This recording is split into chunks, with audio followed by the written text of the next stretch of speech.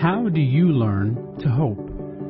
It's another day. I'm another John, and this is Another Note.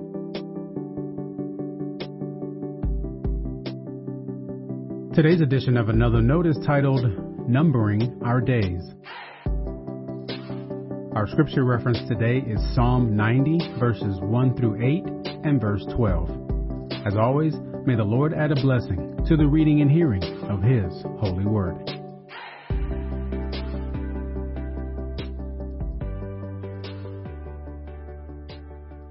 Lord, you have been our dwelling place in all generations.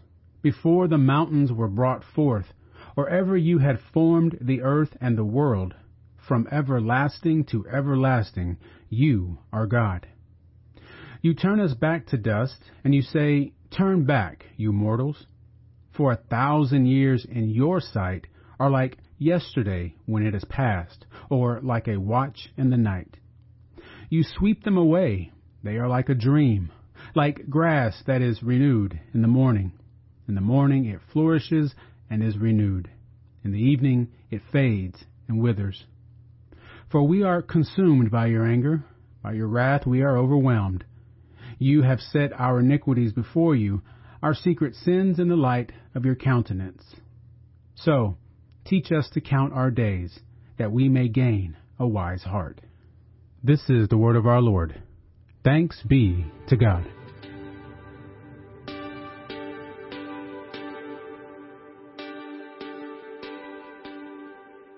Youth is wasted on the young, is the old saying, meaning the vigor, the bravery, and the optimism of being young is wasted on young people.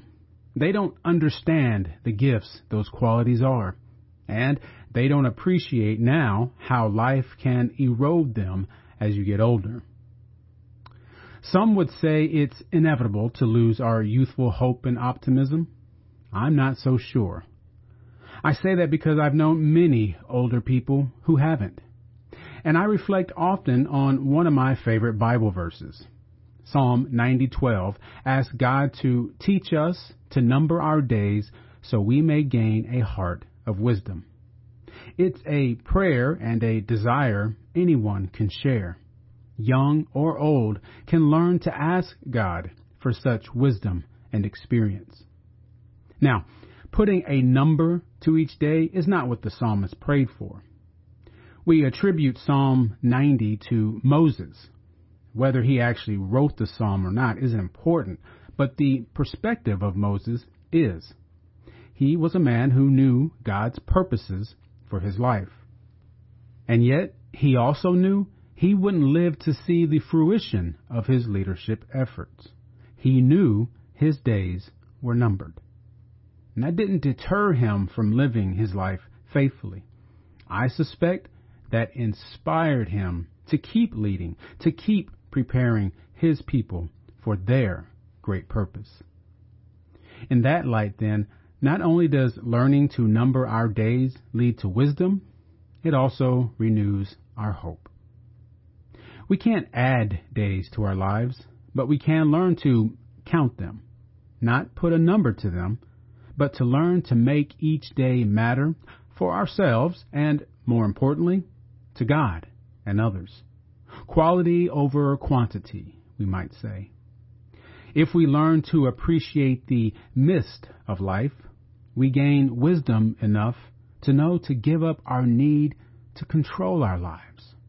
Instead of forcing our will on the days God gives us, we learn to live fully by the way of God. Stay blessed. Now, before you go, let me make sure you know I love you and you are a blessing to me. Thanks for listening to Another Note. I hope it helps you live a life worthy of the calling you have received. Let me know if I can pray with you and help us reach others by sharing today's devotional or leaving a review wherever you listen as a podcast. And finally, make sure to check out the website at anotherjohn.com. God be with you.